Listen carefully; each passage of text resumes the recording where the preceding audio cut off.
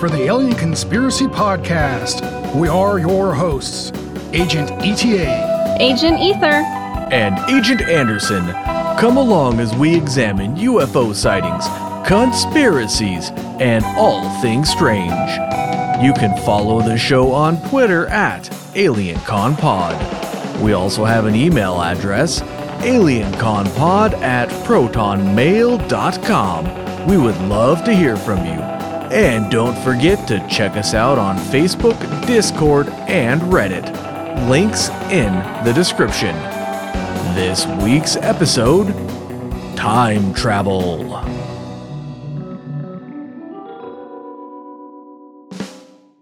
Maybe part one. I don't know. We'll see how it goes. This is one of those topics where there's just so many different things you could go into that we may revisit it in the future. It may require another one, but for now, we'll just stick with this one. This could be just part one. Yeah, could be. We'll see how it goes. Because there was so much I was reading about that I wanted to go over, and yet in the back of my mind, I was like, ooh, 1 hour. Yeah, because there are two problems. First of all, I think 1 hour is about a good length for a lot of people to listen to a specific topic. More than that, and it kind of gets bogged down a little bit, And second of all, man, it's a lot to edit, So if it goes like an hour and a half, 2 hours, whatever, it becomes difficult to get that done in a timely manner because there's a lot to do. Slacker. I know, right? Well, anyways, let's get started with Agent Ether. What do you got for us? Well, I have something that happened in the past. On June 28th, spooky. June 28th, 2009, Stephen Hawking threw a champagne party for time travelers. It was in all the papers, of course, after it had happened, and there were drinks and appetizers. Everything was ready to go, and the catch is that he sent out invitations a year after the party happened. They read something like, "You are cordially invited to a reception for time travelers for Professor Stephen Hawking," and it was held at Cambridge. And he gave the coordinates, like the latitude and longitude, and it included the disclaimer, "No RSVP needed." Of course not. Was it to be held? Was it to be held on April 1st? No, it was to be held on June 28th. And in fact, it was held on June 28th. And Hawking said, "I sat there a long time, but no one came." Oh, what a That's a sad story. I was going to say that does sound like a super sweet party, but a party of one. Only if you're a time traveler. And I came across something from the Giant Freaking Robot blog, and it's a reason why there were no time travelers at his party, besides maybe that time travel is not possible. So some of the reasons why he didn't have any party guests were that the party took place on a different reality timeline. The invitations did not survive long enough for anyone to see in the future. In general, time travelers are just dicks and they didn't want to go to his party. And finally, time travelers can't actually control how they time travel, and so they couldn't attend the party. Or maybe Hawking killed them all to preserve the time-space continuum. Maybe there was actually like some time travelers that actually showed up, and then he's like, "Oh shit! Well, we're gonna have to kill him." I'm convinced that he had like some kind of like laser array or something like that hidden in his wheelchair. Why wouldn't he? He's Stephen Hawking. When I was researching time travel, I started to think about just time in general, what time is, how people think about it, and how they've thought about it over time. So initially, like in ancient times, people would track the movement of the sun and the position of the stars to kind of divide time into sections. So sundials were used in Egypt pretty early on, and there were other objects like the meerkat, which was an instrument of knowing that used the movement of the stars relative to the North Pole star to kind of track time. And some cultures use the lunar cycle. But really, it's difficult because how you track time depends on your location and the time of year. And it actually wasn't until 1371 that somebody realized if you had a sundial along the Earth's axis around the equator, then it would create equal shadows with each hour of the day. And then everybody could calibrate their sundials to that sundial. But you still couldn't, have small units of time. So it wasn't until 1660 that you had a pendulum clock, and then you could start dividing time into seconds. And then in 1969, the quartz watch was invented. And this is really interesting. It consists of a crystal of silicon dioxide, and it's shaped like a tuning fork. So before this, let's say a clock or a wristwatch basically worked by storing energy in a spring and releasing that over time, right? That is correct. They were spring released. And then it was like gears and stuff. And Right. And then when the quartz watch comes along, that's like a whole leap forward in technology. Right. And the battery would go ahead and replace that spring. So now it's powered by the battery. And that crystal itself is laser cut and it resonates at an exact frequency. And that frequency will send an electric pulse when it's counted, and that will drive the motor. So the reason I'm talking about clocks, obviously clocks tell time, but why am I talking about clocks? And it's because I wanted to get to the atomic clock, which came around in 1967. It's just like a quartz clock. It uses pulsating atoms, and it keeps a very accurate time. It uses the resonant frequency of cesium.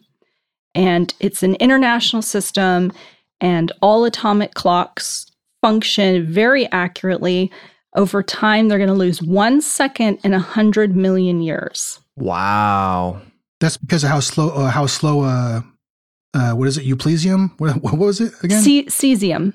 It's not radioactive though. It's not radioactive. It has to do with the way the electrons are jumping into and out of their shells, like up and down the different energy levels, so that they're giving off vibrations, and those vibrations are being counted. So it's not actually radioactive cesium. It's okay, yeah. Then that's kind of what I was thinking. I was like, is that radioactive or something? No, is that what they're measuring? But yeah, no, I didn't know a whole lot about this. That's pretty cool. It is, and so it's off like vibration, right? It is, and if our laws of physics are correct in our frame of reference, this second should be the same for everyone. But the thing that's interesting is when one object is moving at a different speed, especially a very high speed, the atomic clock is not going to move at the same time. So you're going to have to account for that time. And what they do is they actually add time to the atomic clock. I think it's like 38 microseconds a day that they have to adjust it to take into account the fact that when you're moving at different speeds, time actually moves differently. And I'll get to that in a little bit. I don't go into a lot of detail about that, actually. That just warped my fragile little mind. It gets weird. It gets really weird. And yeah, for a layman like myself, it's hard to wrap your head around some of these ideas. It's like, what the hell are you talking about? Yeah, and for me, I don't understand the why of it, but I know that scientists have proven it. So, I mean, I get the basic concepts. But anyways, I'll get to that later. Atomic clocks were actually used to image the first black hole. I was really excited when I saw pictures of this. I think it was pretty recently, like within the last year or two. And they used atomic clocks to synchronize the data because it was coming in from the event horizon over a period of time. And they were measuring radio waves from their Event Horizon Telescope, or EHT. Nice. Mm-hmm. So they actually imaged a black hole. Is that what you're saying? Yeah, well, they imaged, it's not visible light. A lot of times when we're looking at images from space, it's on a different spectrum, and then they're converting it to something that we can see with the human eye. And also, I'd like to sort of correct you there. They didn't actually image a black hole. They imaged the stuff around the black hole. Right, you can't that is actually, true. We don't have the technology to currently image a black hole. It's still really cool. Give me a mirror. Let me put it on the ground. I'll show you a black hole. But it's still pretty exciting, though, because I guess up until very recently, they were not 100% sure that black holes were like a real thing. Like, okay, well, this probably is a black hole, but we're not 100% sure. But now we have a picture of, the stuff around a black hole. So we're pretty sure that it's actually a real thing now. I don't know. Didn't they track like Hawking radiation from a black hole? Like Hawking predicted that there would be radiation and then they found it. And so that kind of also proves that there are black holes. Yeah. Oh, looky who I see. Oh, it's Agent Kruger. Agent Kruger. Agent Kruger. So I was just talking about atomic clocks and how they were used to image a black hole. And I'm going over like the basic history of time and time travel. So I haven't actually talked about specific ways to time travel or anything. I'm doing more like a history right now. For sure. Okay. Sounds good. All right. So now that we've talked about time, we can talk about time travel. And I think most people out there think about traveling to the future or the far past, like the distant future or the far past. And time travel has been around, the idea, a long time, even in ancient times, also maybe existing outside of time. In Greek mythology, you have a god of time, Kronos, which I didn't know. And he lives in this eternal heavenly home outside of time. And it was Aristotle who said, what is eternal is circular, and what is circular is eternal. So there's also this idea of things and time being circular in nature instead of linear. Culturally, in the West, the idea is that we live very linearly. And just because we think that doesn't make it true. We don't have to travel forward and backwards in a linear direction, even though that's the simplest way that we can think of time travel. The idea of time travel, as I said, has been around a long time, and there's a lot of different literature and fables and myths. There's one of a Jewish man, Honi, falling asleep beneath a carob sapling, and he awakens 70 years later, and it's bearing fruit. In the Mahabharata, there's a poem about a king who wants to find a husband for the princess, so he travels to the realm of the gods and returns 116 million years later because time has passed differently there. And a lot of times when you're reading about stories, it's like a sleeping thing. Like you get displaced or you fall asleep and you end up in the future. Or there's a Connecticut Yankee in King Arthur's Court by Mark Twain, which I've read. It's a really fun story. I read it as a kid.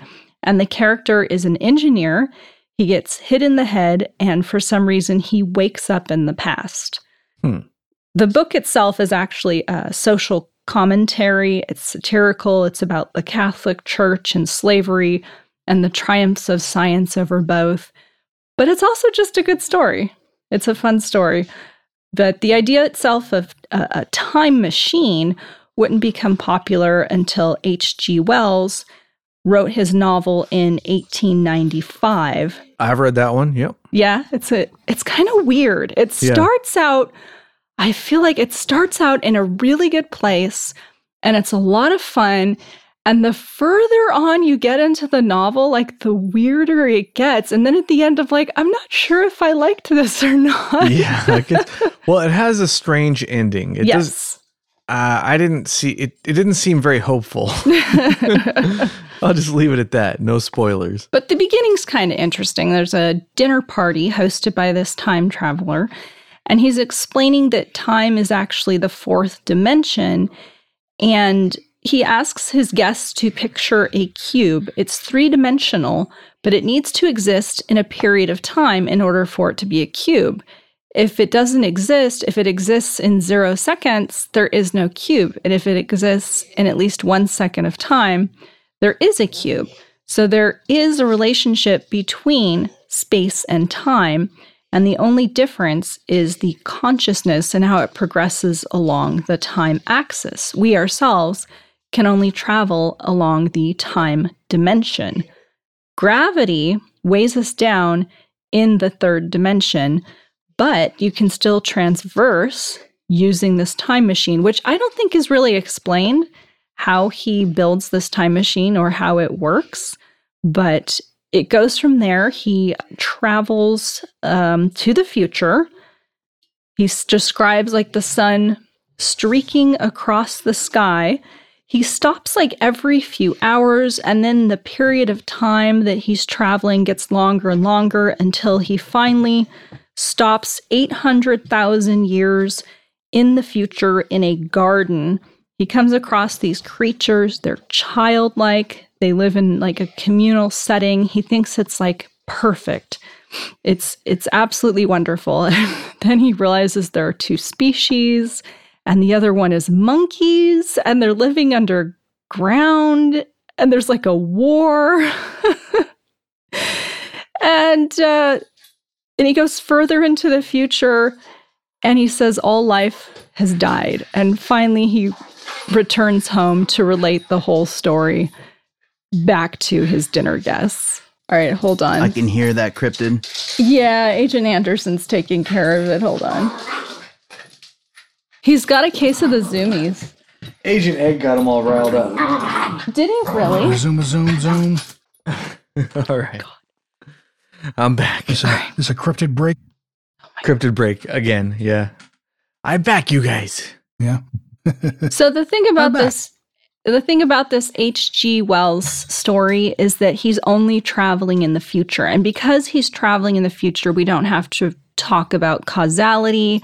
No laws of physics or logic are being violated. And when you travel back in time, then you can start talking about those sorts of fallacies. One story I really like that's a little more modern is The Time Traveler's Wife, which is also a movie, but the book's way better. And just like there's like genetic abnormalities and you get the X-Men, the main character has a genetic abnormality where he gets bounced about in time. So instead of living chronologically along his own timeline, he has no control, and he's moved to different portions of his life where he has to live them out. Which story is this? That's The Time Traveler's Wife. It sounds an awful lot like, sort of like Slaughterhouse-5 as well. Really? Where the protagonist becomes unstuck in time, but that one, the way it's written, it's sort of a little different. Some people see it as a science fiction novel. I did not when I read it, but anyways, please continue. All right, so we're here in the modern age now, and we have a much greater understanding of science than we did before, specifically how science and time can be defined. And we're seeing a lot more in culture, TV shows, and movies where time gets bent and twisted in new ways. So the question is, are our laws of physics correct? And is our understanding of the universe is correct? Or are we just beginning to realize how things work? I'm going to go with option B. All right. Let's talk a little bit about said physics. Now, let's start a little bit, just a disclaimer here before I get started. I'm not a physicist, and our resident physicist did not want to actually talk about physics, so she left it up to me. So I'm going to talk about physics. And I'm not a physicist, and I don't claim that everything I'm about to say is absolutely correct.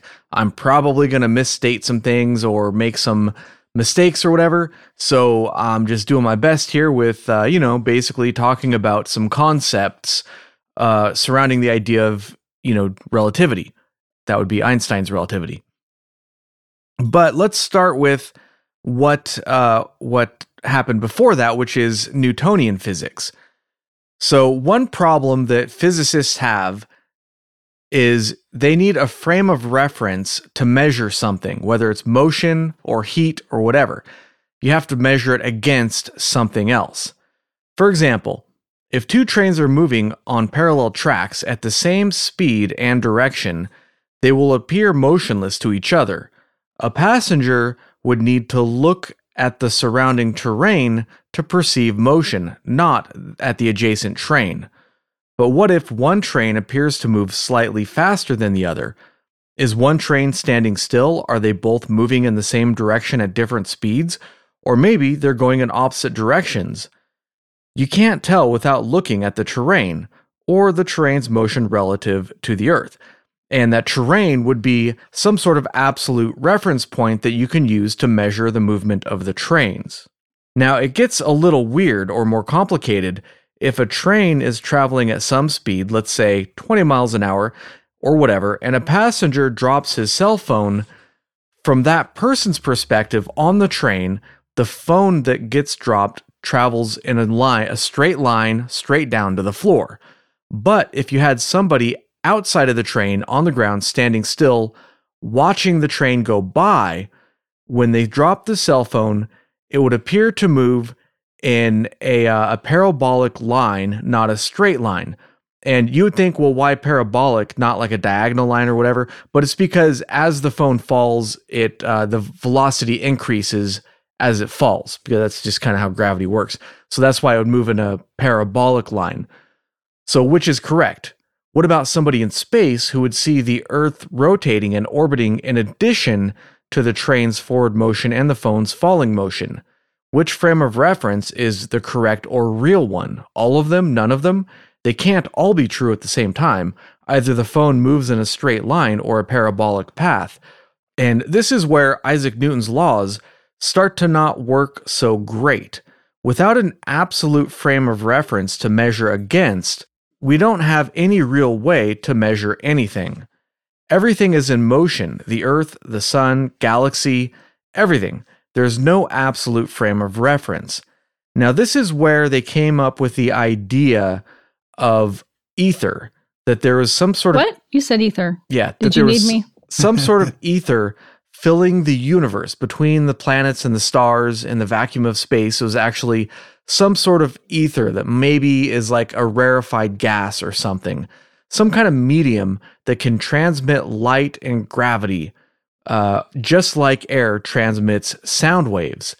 So when they used to think, and that light was moved in a wave-like pattern, and if you look at a wave on the ocean, or if you look at the way sound waves work, the molecules of water or air, they move forwards and backwards, but they end up in the same spot.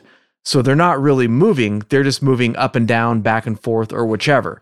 So they theorized that there was something like that out there in space that would do that to transmit light between the stars. Otherwise, if it was just a pure vacuum, how would light get from point A to point B without a medium through which it could travel? And there's a lot more to it. So what I'm doing, like the really, really short version of all this stuff, because I didn't want to have like a 5-hour episode, but any one of these topics you could obviously do many hours on, and I'm sure that people have in, physics lectures and stuff. The ether was theorized as a medium that could explain, Newtonian physics, that could help it work, essentially. So the ether could be in a state of absolute rest, and we could measure against it. It could be the glue that sort of held the strange universe together. If there was a universal reference point, the ether, then the velocity of light should change depending on how the Earth or anything moved in relation to it. Like for example, if you're moving towards a train and it's making noise, then that sound is going to change in velocity, and the frequency is going to become compressed, and it's going to go up in pitch. This is the Doppler effect. So something like that. That should also hold true for light. And it kind of does, but we won't get too much into that discussion because that kind of gets in the weeds a little bit. But in the 1880s, Albert Michelson and Edward Morley got up to some shenanigans. At the time, it was believed that light traveled in waves through the ether. Therefore, it should vibrate just like sound. And if there was this so-called ether or the ether wind, then, let's say the Earth was moving through the ether, then you should be able to measure the difference in velocity of light depending on the direction versus the universal ether. So they built an interferometer that split a beam of light into two different paths, and they could change the length of one of the paths, and then they would rejoin those two paths. And this allowed them to actually measure the wavelength of light, but more importantly, the experiment proved that there was no ether. There was no universal medium through which light or gravity or anything else traveled. And this was kind of a big deal, and they kept doing experiments on this for a long time because it's sort of a groundbreaking experiment. It changes the way that they viewed the universe. It would be like if you woke up tomorrow and all of a sudden, oh, I guess we were wrong about there being a sun. It's actually something completely different than what we expected. We got to change our whole mindset on this. It's one of those kinds of a thing, even though it may not sound like that. But again, I'm doing the short version of, everything, including the interferometer experiment, which you can look up online. So a little bit after they determined that there was no absolute frame of reference or no ether, a guy named Lorentz figured out that the mass of a body increases with motion. When the velocity of the body equals the speed of light, its mass becomes infinite. And faster than light, the mass becomes imaginary, and there's no real way to represent that in the universe. It's just sort of a mathematical representation. You could put the equation in, but it doesn't make any sense. You familiar with Mr. Lorentz, Aging Ether? Sure. So he was sort of a predecessor of Einstein that led into the theory of relativity. But the basic takeaway is that if you want to lose weight, instead of going out there and running and moving around a lot and being all fast and athletic and stuff, actually you should become a couch potato, because moving makes you heavier. Thanks, physics. Which ages you faster. Yeah. Anyways, I like it. At this point, we're going to transition from Newtonian physics to relativity. It's kind of interesting just how hard it is for us to describe and understand our universe. Like you could say, yeah, sure, the planets are moving around up there, but it's very difficult to describe specifically how this is happening. And this is, all these theories that we're going over is just a very small amount of the work done throughout the years to understand our universe. So a young Mr. Einstein said, what if there is no such thing as an absolute frame of reference? And he assumed that all motion must be considered relative to something else rather than some absolute, such as the ether. In other words, there is no default state of rest. Anything can be considered in a state of rest. So let's get back to the trains. According to Einstein, it's okay to consider that the train is at rest and everything else, including other trains, trees, the galaxy, whatever, are moving in relation to the train. So this would be the frame of reference, or what they might say, a frame of reference from the perspective of the train. This seemingly simple assumption takes us in some pretty strange directions, and I don't have the time or knowledge to explore all of the implications of this, but this is one of the things that blows my mind is somebody comes up with an idea that if you were just having a conversation and somebody just said, well, what if instead of there being a universal frame of reference, we just consider a frame of reference from wherever, whatever reference we want can be at rest and everything else is moving in relation to that. You're like, okay, sure, whatever, who cares? But this takes us, this is completely revolutionary and pretty much supersedes like Newtonian physics. And it just sort of blows my mind how a little idea like this changes everything and leads to things like, the nuclear bomb and stuff like that. It's pretty crazy stuff. So old Steiny there figured out something else in addition to that, which is that the speed of light in a vacuum doesn't change. It's constant. And this is sort of another mind boggle here because it really should, right? Just think about it. Let's say you're playing a game of Flappy Bird on the train and you lose and rage quit by throwing your phone off the train in the direction it's moving. Then someone standing next to the tracks gets smacked in the face by the phone and also gets a free phone.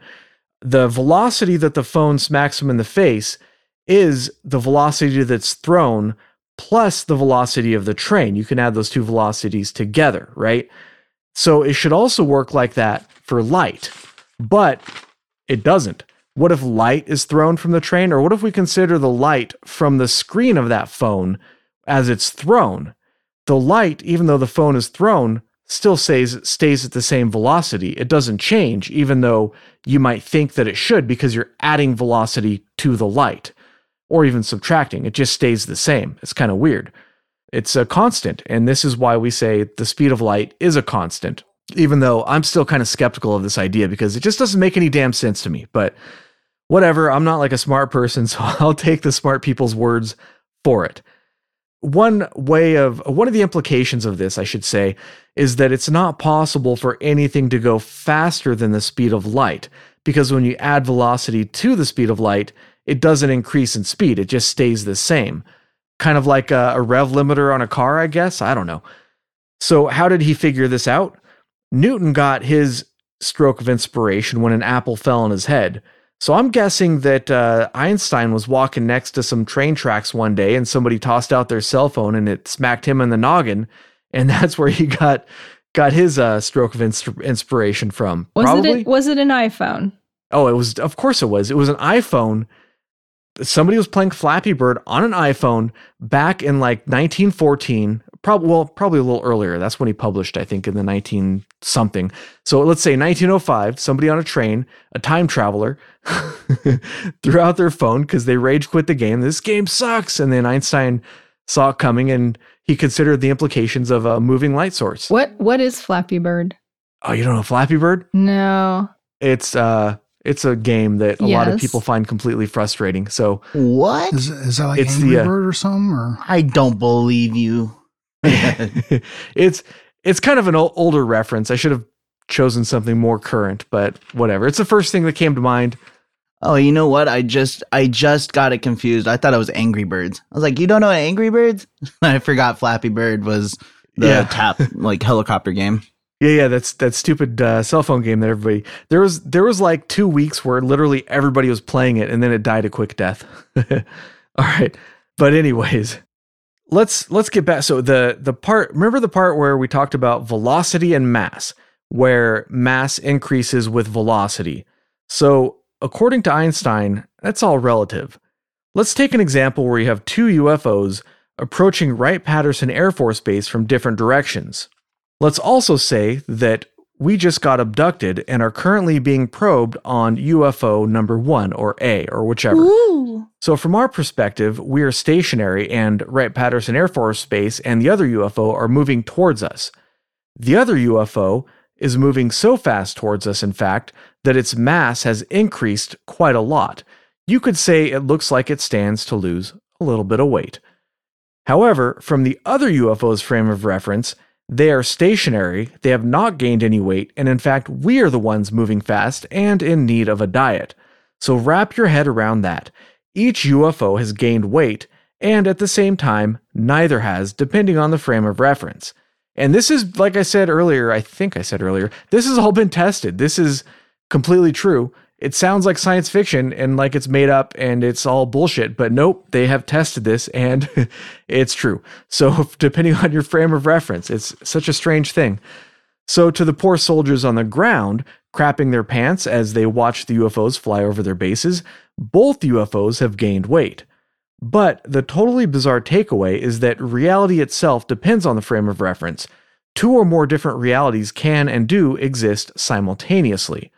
All right, now let's get on to time. Just as mass and length change with velocity, time must also change. Look at it this way. Let's say that the UFO that we're on uses a novelty perpetual motion ball clicker thing to measure time. And being an alien device, it keeps clicking and never stops. So it's, like those desk things that go click, click, click, click, whatever.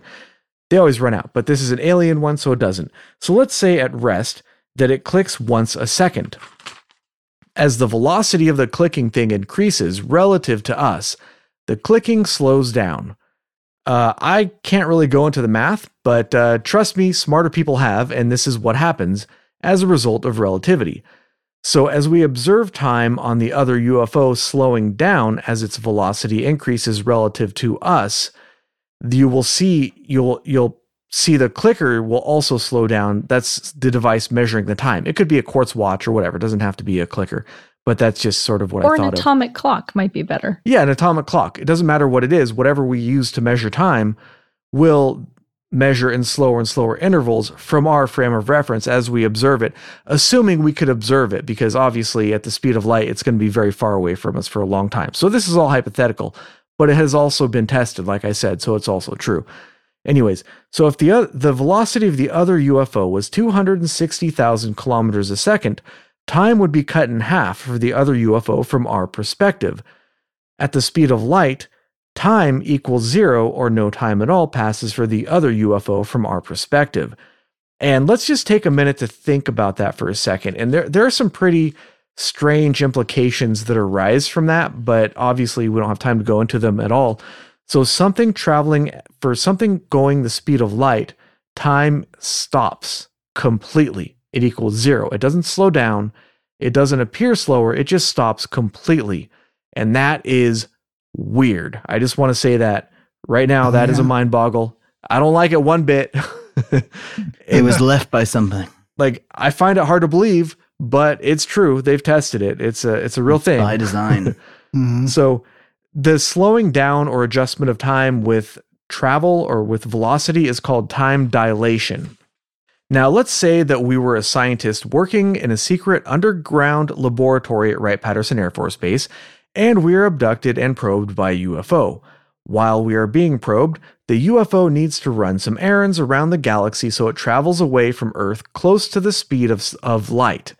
To an observer on Earth, time would slow down quite a lot on the UFO, but the same thing would happen on the UFO, and it would all work itself out in the end. To the UFO, time would appear to slow down on Earth, so the equation would kind of balance. But when the UFO finishes the probe or the errands or whatever and comes back to drop us off or the scientist off, that's when the magic happens. So the UFO has to turn around and come back. And because of this, because of its change in direction, it's not going in the same direction. The UFO and the Earth both experience non-uniform motion. So from both perspectives. So before we had time dilation on both ends that sort of works out. But this time, because it has to come back and return to the Earth, we don't have the same experience anymore. So time is no longer uniform on both ends of the equation. When the UFO gets back to Earth, less time has passed for the UFO. Let's say the poor abducted scientist experienced only an hour, while the Earth experienced a year. The scientist only aged an hour. In effect, from the Earth's frame of reference, he has traveled into the future. Okay, and that's pretty weird, but it kind of gets even weirder. One question that arises is that because of time dilation, wouldn't it be possible to travel faster than the speed of light? So for example, let's say that the UFO leaves at a high speed. Let's say just short of the speed of light, because as we covered earlier, if I remembered, I think I said that, did I say that mass becomes infinite? I don't think I said that actually. I think you did. I did? Okay. So as we covered earlier, you can't actually accelerate to the speed of light because mass becomes infinite, and that's not possible. But anyways, let's say that a UFO leaves at just under the speed of light, and it hops over to a star 10 light years away. At that speed, to the person abducted or whatever, the trip only takes 1 year, not 10. So that's faster than light, right? No, because I didn't mention yet, but from the frame of reference of the UFO, it's stationary, and the star and indeed the entire universe is moving around it, and the star is moving toward it. So part of this that I didn't mention is that this causes foreshortening in addition to all the other shenanigans. So as the velocity increases, the distance decreases. And I know it sounds weird, but that's actually a real thing as well. This whole thing is very strange. So from the UFO's perspective, the entire universe is foreshortened, and the UFO ends up going less than a light year. From the Earth's perspective, they go 10 light years at a speed close to the speed of light, and it takes them slightly longer than 10 years. The UFO would not travel faster than the speed of light from any frame of reference, even though it might seem like that should be possible. It just depends on where you're observing from, but it doesn't, even though from the UFO's perspective, it takes less than a year to go 10 light years. Kind of weird, right? It's kind of hard to wrap your head around this stuff. But anyways, if the UFO was racing a laser beam to the star, it would lose to the laser beam, even though the distance is 10 light years, and they cross the distance in less than a year. From the light beam's perspective, traveling at the speed of light and not slower, time equals 0, and the light would get there instantly from its own frame of reference. It would be instantaneously, the moment it left, it would instantaneously arrive at the star 10 light years away. So from the Earth's perspective, the UFO would take a little longer than 10 years to travel because it's traveling slightly slower than the speed of light. And from the Earth's perspective, the light would take exactly 10 years to get there. But from the UFO's perspective, it takes a little less than a year. And from the light's perspective, it's instantaneous. So this doesn't mean that from the light's perspective that it's traveling faster than the speed of light. Rather, the universe's thickness is foreshortened to 0, and thus, it traveling any distance anywhere in the universe is instantaneous at the speed of light. Man, I don't know what you just said, but it sounded smart as fuck. It's crazy. Stuff is just absolutely bananas. But that's 300 meters per second. Believe it. 1,000,000 miles faster than sound. It's been tested though. Like this stuff has been tested, and it's apparently true. It's just absolutely bananas though. Absolutely bananas, man. Let's go back to Newtonian physics, like inertia and all that stuff. I can wrap my head around inertia. Like there's chores to do and your wife wants to kick you off the couch, but there's too much inertia, so you can't actually make it off the couch. I can wrap my head around that. All this light speed nonsense, going anywhere in the universe instantaneously, it's too much for me, for my poor little tiny brain. That's an unstoppable force meeting an immovable object. Yeah. A couch potato. But this is kind of crazy. So according to the general theory of relativity, time and space are not fixed, but malleable, depending on the frame of reference. It's so bizarre. So this is the understanding of the universe according to Einstein, but that probably isn't the whole story. I mean, there's so much more for future generations to discover, and it's kind of exciting. And it just sort of, makes me think that just as crossing the ocean once was an insurmountable obstacle, but it's now trivial, maybe someday with new science and understanding and technology, the vast distances between the stars will no longer be obstacles, but will be trivial to travel. Just like today, hopping on an airplane and flying to Europe, no big deal. But anyways, the theory of relativity has been tested and tested to death, and it seems to pass so far. So we can travel forward in time compared to a certain frame of reference. And that was maybe a really long-winded way of saying, I mentioned it on a previous episode, but I wanted to go a little more depth into it because it's just so damn fascinating. Like, we can do this. This is actual science fact. If we had a machine that could travel, any percentage of, like, let's say even 10% the speed of light, then we could definitely travel in time versus Earth, let's say our starting point. And it's just pretty cool. So I think I got that approximately correct. Was that somewhere in the ballpark, Agent Ether? Yeah, I think so. It touched on all the basics. I certainly remember from going to college 25 years ago. Yeah, Agent Anderson's like, you can do this, right? And I was like, I don't know. It was so long ago. But it is really important because you can't talk about time travel using speed or gravity or light, wormholes, black holes. You can't talk about that kind of stuff unless you have a basic understanding of special relativity and how light works. And I would just like to remind everybody or just mention that I forget the exact date, but it was somewhere around 1914 or 1916 or somewhere in the 1910s that Einstein actually published his theory of general relativity. And that was a long time ago, guys. So he was pretty much ahead of the curve there on that one. And we're still making discoveries based on his theories, like gravitational waves and stuff, which were not that long ago. Hey, you know what? When his brain was, when he died and his brain was removed, he had an abnormal brain.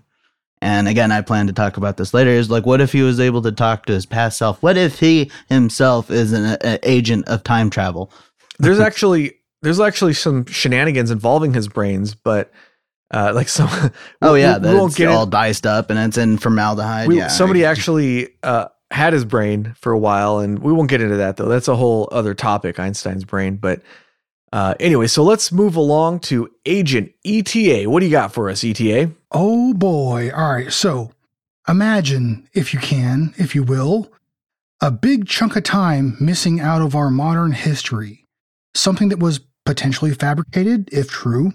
What I'm talking about is the hypothesis of the phantom time, or to be, more precise, the phantom time hypothesis. Sounds like a Star Wars Anyways, movie. So, yeah, it does, doesn't it?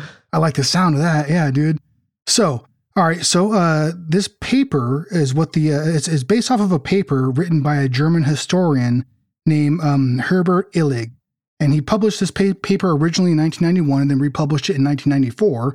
So I'll give you the long story short, the short and curlies of it basically, is between 1614 and 19 AD, the Catholic Church basically kind of rewrote history. And so what they did, there was three main people involved in this. And what the paper claims is that the conspiracy to do this, to change history and to change like the timeline in that time, was brought together by the Byzantine Emperor Constantine VII, the Holy Roman Emperor Otto III, and the Catholic Pope Sylvester II. And I don't know why, but Sylvester just sounds like a sly motherfucker if I ever heard of a pope. You know what I mean? The slyest. Yeah, I don't know why, but he sounds pretty damn sly, So at any rate, the paper basically says that they conspired to change history, to make it to where Otto III, the Holy Roman Emperor, started his reign at 1,000 years, 1,000 AD. And so that would line up with like the new like reign, you know what I mean? The new Christian millennium, And so what that means is that basically there's 297 years of made up history that they fabricated and added on to the record to fit their goals for the most part, And I don't know. It's highly contested that this is either a thing or it's not, but I actually kind of think that I wouldn't be surprised if other rulers throughout the world, throughout different points in time, had done similar things just to suit their needs. You know what I mean? I wouldn't be surprised at all. Like, I'm okay with the idea that, like, say, for instance, like, we think it's 2022 right now. Well, possibly it actually might not be, but I mean, that just depends on what you, what timeline you want to abide by. But who knows what freaking year we're in? You know what I mean? There's choice, man. Yeah, I mean, the world was supposed to end in 2012 and it didn't. So obviously somebody got their numbers crossed somewhere. No, you're wrong. It was 2000. We were supposed to die way back in 2000. Y2K, baby. Mm-hmm. All right, Agent Ether. So you have some other stuff. What do you got for us? Well, I want to talk about general relativity and special relativity as it relates to some time travel, specifically as it relates to time travel through gravity, through string theory, and that sort of thing. Oh, boy.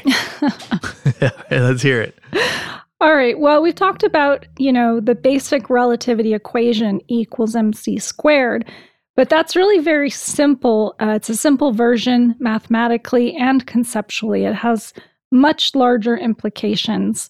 The fact that the velocity of light is always a constant means a lot of physics equations get interesting solutions that are different from Newtonian physics.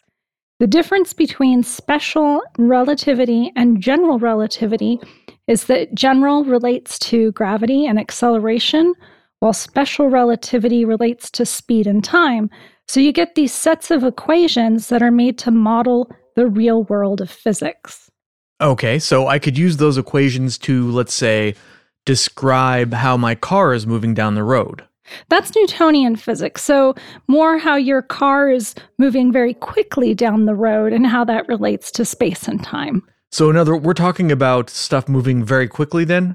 Yeah, stuff moving very, very quickly. It's hard to conceptualize because we're talking about mathematically advanced ideas, but it's possible to understand the basics. All right, so for my first example, I want to look at an interesting case that relates to time travel, specifically an infinite or Tipler cylinder. It's not something that anybody has observed. It's something that's been predicted. It's a mathematical solution to Einstein's equation, so it makes it something that's possible but we don't have any way of detecting it or proving it right now. So it's just theoretical. Yeah, a lot of this is theoretical. I mean, really, all of it's theoretical when you're talking about time travel as it relates to things like wormholes, cosmic strings, and infinite cylinders. Oh, right. Yeah. So we do have relativistic time travel to the future has been proven. Well, you could say we're all moving towards the future at a rate of 1 second per second. I guess you could. But what I mean is, we don't have the technology to build such a device. But like I mentioned earlier, if we had something that could travel even just 20% the speed of light, then we would age slowly compared to a frame of reference, let's say on Earth. So we would, in effect, be traveling into the future from Earth's frame of reference. Well, you do get astronauts who are different ages, the ones that go into space, and that kind of relates to what you're talking about. The idea behind the infinite cylinder is to take a lot of matter, like 10 times the mass of the sun, you stretch it out into a very long cylinder, and Hawking argues this would have to be an infinite cylinder with negative energy. You rotate it along its longitudinal axis at billions of revolutions per minute, and if you accelerate a craft properly, it could travel back in time. All right, well, now we're just getting silly. No, I'm going to explain how and why this works. So the cylinder creates a frame dragging effect, and this is predicted by general relativity, where rotation influenced the mass near it, dragging along space and time close by. So you can think about kind of twisting a Chinese finger trap into the surface of a balloon, and that's kind of how it's warping space-time. You can imagine it traveling really, really fast. And this creates a closed time-like curve, or CTC, which we've actually discussed in other episodes, a world line that closes back on itself, returning that space-time to its starting point. And CTCs are mathematical solutions to general relativity, and they pop up everywhere. They can be found when solving equations relating to wormholes as well, which Agent Anderson is going to discuss in a bit. Yes, I am. So if we could somehow manipulate space and time and control negative energy to create this infinite cylinder, we could have a ship traveling along in a spiral along this closed time-like curve, and it could pop in and out at different points in time, future or past. Now, we can keep going down this rabbit hole. We can keep asking, what does this mean? How do you build a ship? How fast is it going to go?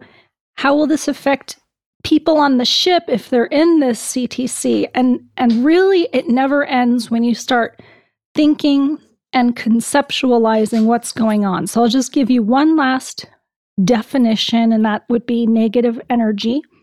It takes positive energy to separate matter. So maybe gravity is using negative energy to pull them back together. So gravity is a form of negative energy? It is.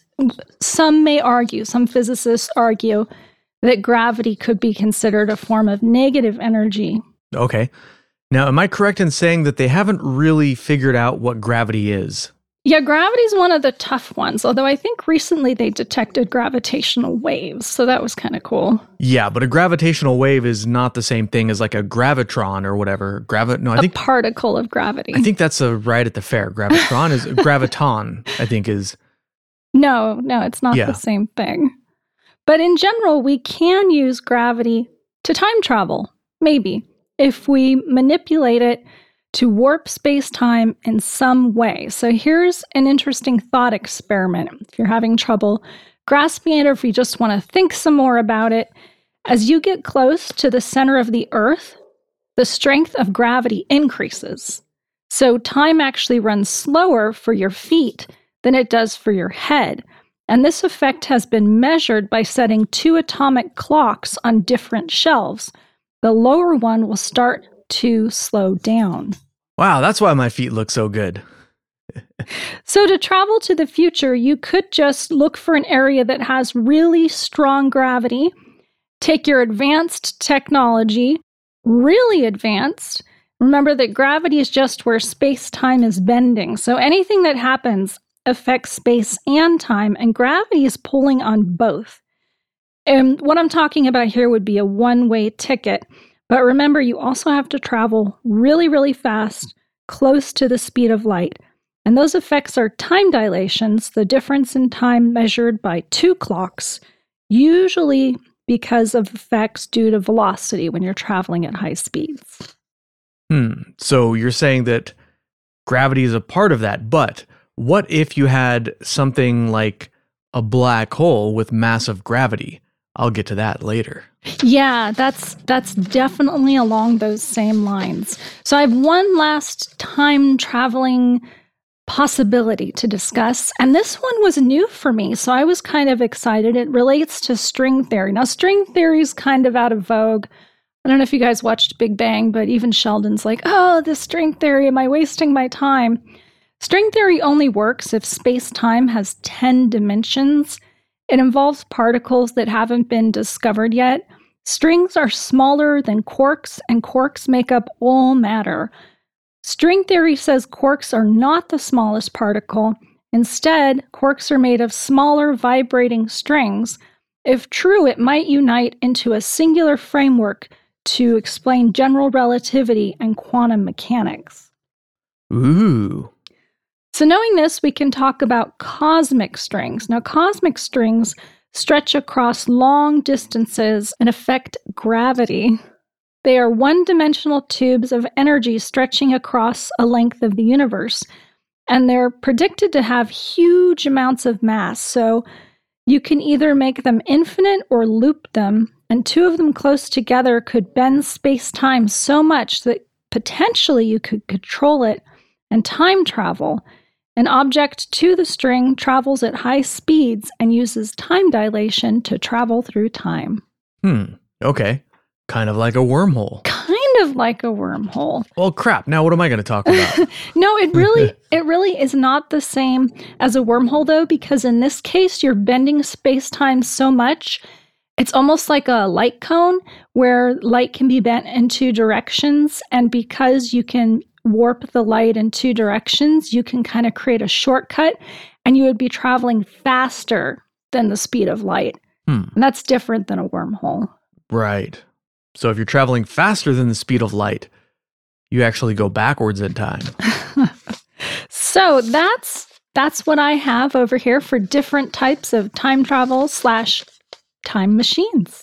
All right. Well, I'll get into a little bit of some more physics stuff. That was one of the really cool things about this topic, is that it's not like all make-believe. We're not just sort of theorizing here saying, well, perhaps this or maybe that.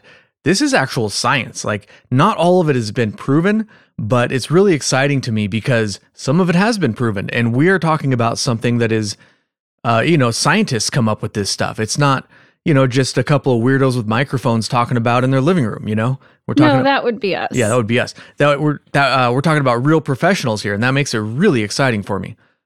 All right, so let's talk about black holes and wormholes. A black hole is created when a big star collapses. It keeps falling in on itself until all of its matter is compressed into a single point, the singularity. Surrounding this is what's known as the event horizon.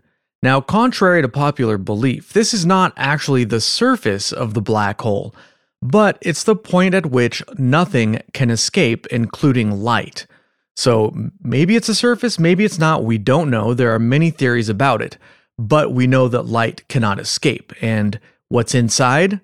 We don't know for sure, but they think there's a singularity in there. Oh, there's all kinds of interesting theories that don't even relate to time travel about black holes, but it's very physics intense. It is. I read up on some of that stuff, and I didn't really understand any of it, and I figured it didn't make sense to me, what's the point in talking about it?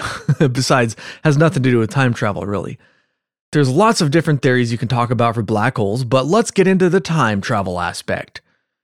So if black holes exist as theorized, it opens up some interesting possibilities. For example, it would be possible to travel into the future. According to the theory of relativity, if one got close to a black hole but did not cross the event horizon. This reminds me of that movie. What movie were we watching where they landed on a planet and it was a tidal planet near a black hole? And Interstellar. yeah, and 7 years passed there while Yeah. whatever time, Now- minutes passed there while 7 years passed on Earth. The one problem I had with that movie is that, now I'm not a physicist, I don't know for sure, but I imagine that if gravity was strong enough to cause that kind of time dilation, it would actually be closer to like a neutron star than a planet. And anything getting anywhere near it would just be, pulled apart by tidal forces. Oh, well, who knows? All that whole movie got kind of weird really fast. So. Yeah, it was fun. A lot of people liked it. I was sort of like, wait a minute. Wait just a minute here. But, that has, if you think about it, a closed time-like curve where events along the curve have been affecting themselves. Right. So it's like a loop. So that's interesting. Yeah, it's sort of like the 12 Monkeys version of time travel where you can't actually change anything. It's already happened. So you're just sort of, whatever your frame of reference is, like if you go back in time, that's your frame of reference. You can't change what happens in the future because what you just went back to did has already happened in that future.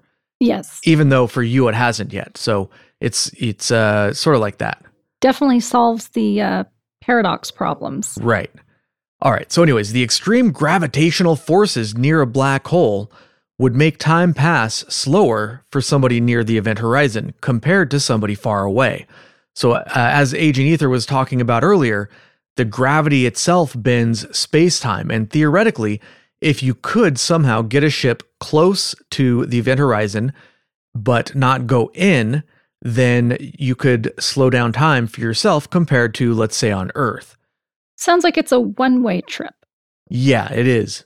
From what I read anyways. I don't know. That's what it said on Wikipedia, man. No, I had to look at some other sources too. Not just Wikipedia. I didn't just look at Wikipedia. Gosh. But what if one accidentally or purposefully went into a black hole?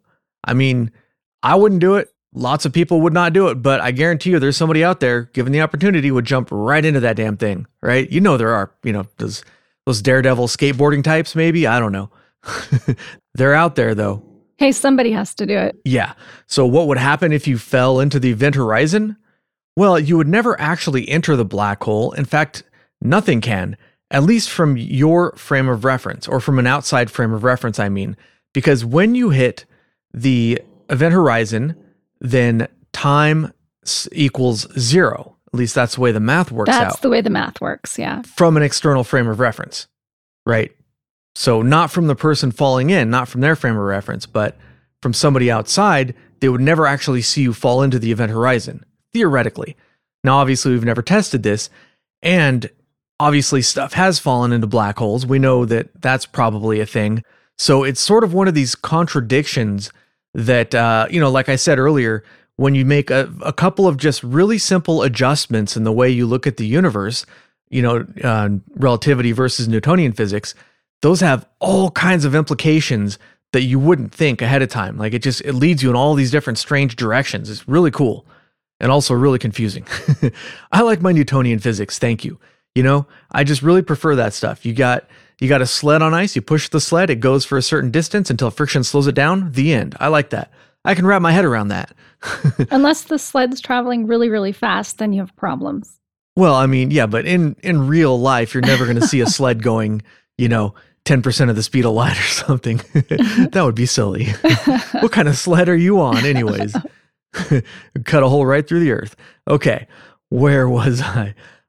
So black holes allow a different type of time travel. A specific type of black hole could be used as a wormhole by bending space-time between two distant points. Now, there's actually a couple of different ones like this. Agent Ether talked about one sort of like if a black hole was in the shape of a cylinder. I think that relates sort of to like what you were saying. But if it was able to not collapse into itself using like negative mass or negative energy, then they could make it a stable wormhole. So she already covered that one a little bit. But a classical wormhole, or sometimes called an Einstein-Rosen bridge, might connect not just two distant places, but actually two different universes. And it might do this by bending space-time. So besides different universes or two different places, the two ends of a wormhole could lead to different times. So that's also another possibility. Such a wormhole could lead you to some specific location, but forwards or backwards in time. So how would a wormhole actually work? Imagine the universe is a 2D plane. The wormhole would be a 3D tube connecting 2 points on that plane. So in other words, it would sort of require a fourth spatial dimension.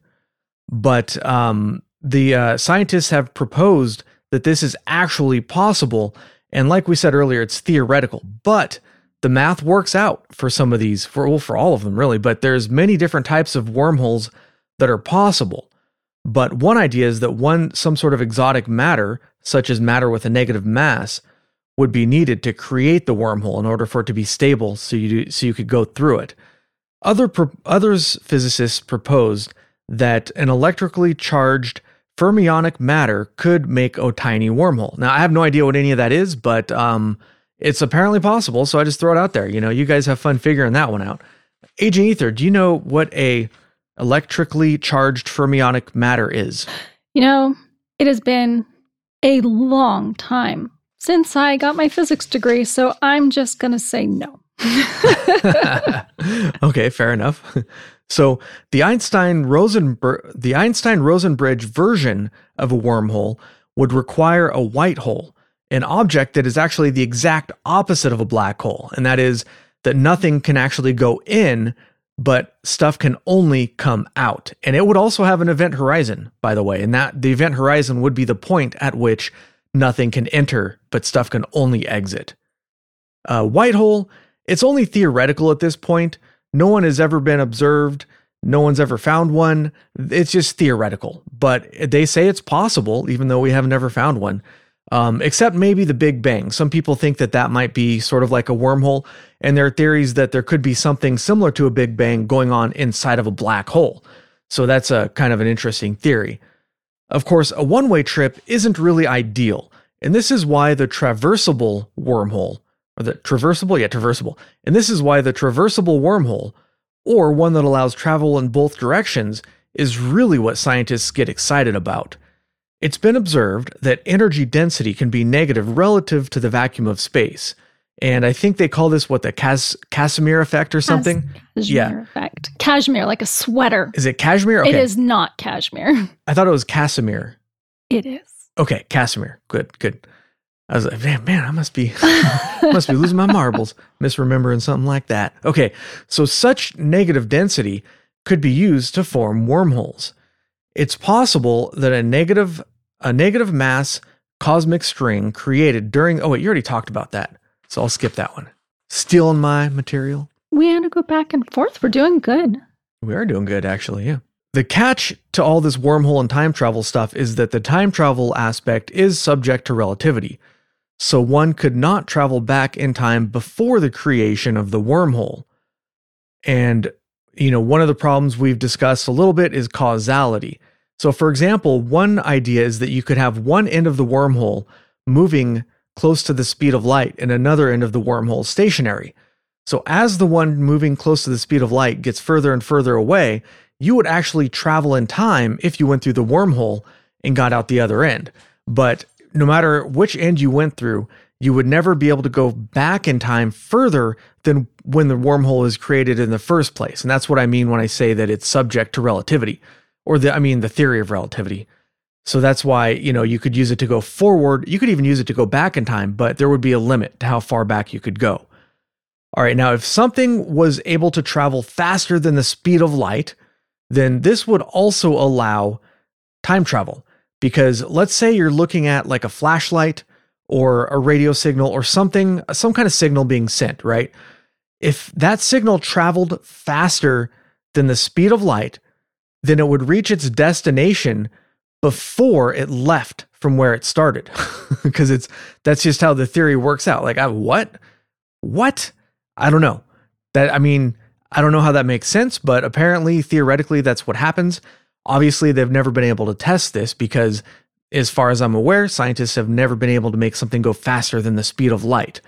But if it left and it traveled somehow faster than the speed of light, whatever we're talking about, whether it's light or a ship or whatever, it would arrive at its destination before it left from all frames of reference. And that's the important part, because when you're talking about relativity, like with time travel, like if you're talking about just going in a straight line without some sort of reverse trip, the frame of reference, it's only from that frame of reference and not from all frames of reference. So it's kind of like, well, have you really traveled in time? It's if a forest falls in the tree kind of a deal, right? But in this case, it would be from all frames of reference. So have any evil scientists managed faster than light travel? Well, they've slowed light down One would hope not. a lot. I saw that. It's always in the news. They're just making it go slower and slower. It's so cool. Yeah. I thought light was a constant. How can they do that? Well, it's a constant in a vacuum. Oh, in a vacuum. Okay, that's the important part there. I left out that half of the sentence. All right. So a dude named Gunter Nimtz and Alfons Stahlhofen of the University of Koblenz claimed that they sent photons instantaneously between two prisms about 3 feet apart. But as of this recording, the results of this experiment are disputed. So they say that they did it. A lot of other scientists are kind of like, no, you didn't. We don't believe you. And I guess only time will tell to see if other laboratories can replicate that particular experiment. So that's pretty much the only thing I saw where somebody may have done something faster than light, but there's nothing other than that. No, it has not happened yet. And if it had happened, then it would have already happened because it would happen before it happened. So confusing. I know, right? Doesn't make any sense. The last thing I found that is sort of related to time travel is MIT held a time traveler convention. I forget. I didn't write down the year. It was like 2005 or something, right? They had a time traveler convention complete with a DeLorean and a landing pad, but alas, no time travelers from the future came, or at least not that we know about. Okay, so that's all we had this week for time travel. I mean, it's one of those topics where I feel like we could just ramble incoherently about it on and on because it's so interesting. And it's, some of these theories have been proven to be a fact, while others are hypothetical, even though the math works out. But it's still just a really, really fascinating topic that I kind of enjoyed. Yeah, lots of fun, and big shout out to all of our listeners. There was a lot of requests for this topic. Yeah, thanks for requesting this, you guys. Usually I'll just, name the one person that requested it, but in this case, there were several. So, we don't have time to name all of you because we're lazy and we don't want to look it up, I guess. All right. Well, before we call it quits for this week's episode, you can check out a lot of the ideas that we talked about and plenty more in a book by Stephen Hawking called A Brief History of Time. Now, it's a book written sort of for the layperson to explain physics concepts. So it's not going to be hopefully above your head. He has a good sense of humor. It's well written. And he tries to really kind of dumb it down so people like me, I would say me and Ether, but she's a physicist. So just so people like me and myself really can actually wrap their heads around some of this stuff. No, I've read through it. It's a good book. Yeah, it's really good. So if you're interested in this book, check it out. There's a link in the description. And if you choose to use that link to purchase, then we do get a small percentage. It's an affiliate link to Amazon. And if you like the book and you want to support the show, you get something in return and we get a little bit something, and it doesn't cost any extra. The price is the same and you get to support the show. So we really appreciate it. And if you don't like to read, then you don't like to read, and don't worry about it. It's in the description so you can just safely ignore it. All right. Thanks for listening. Keep it strange.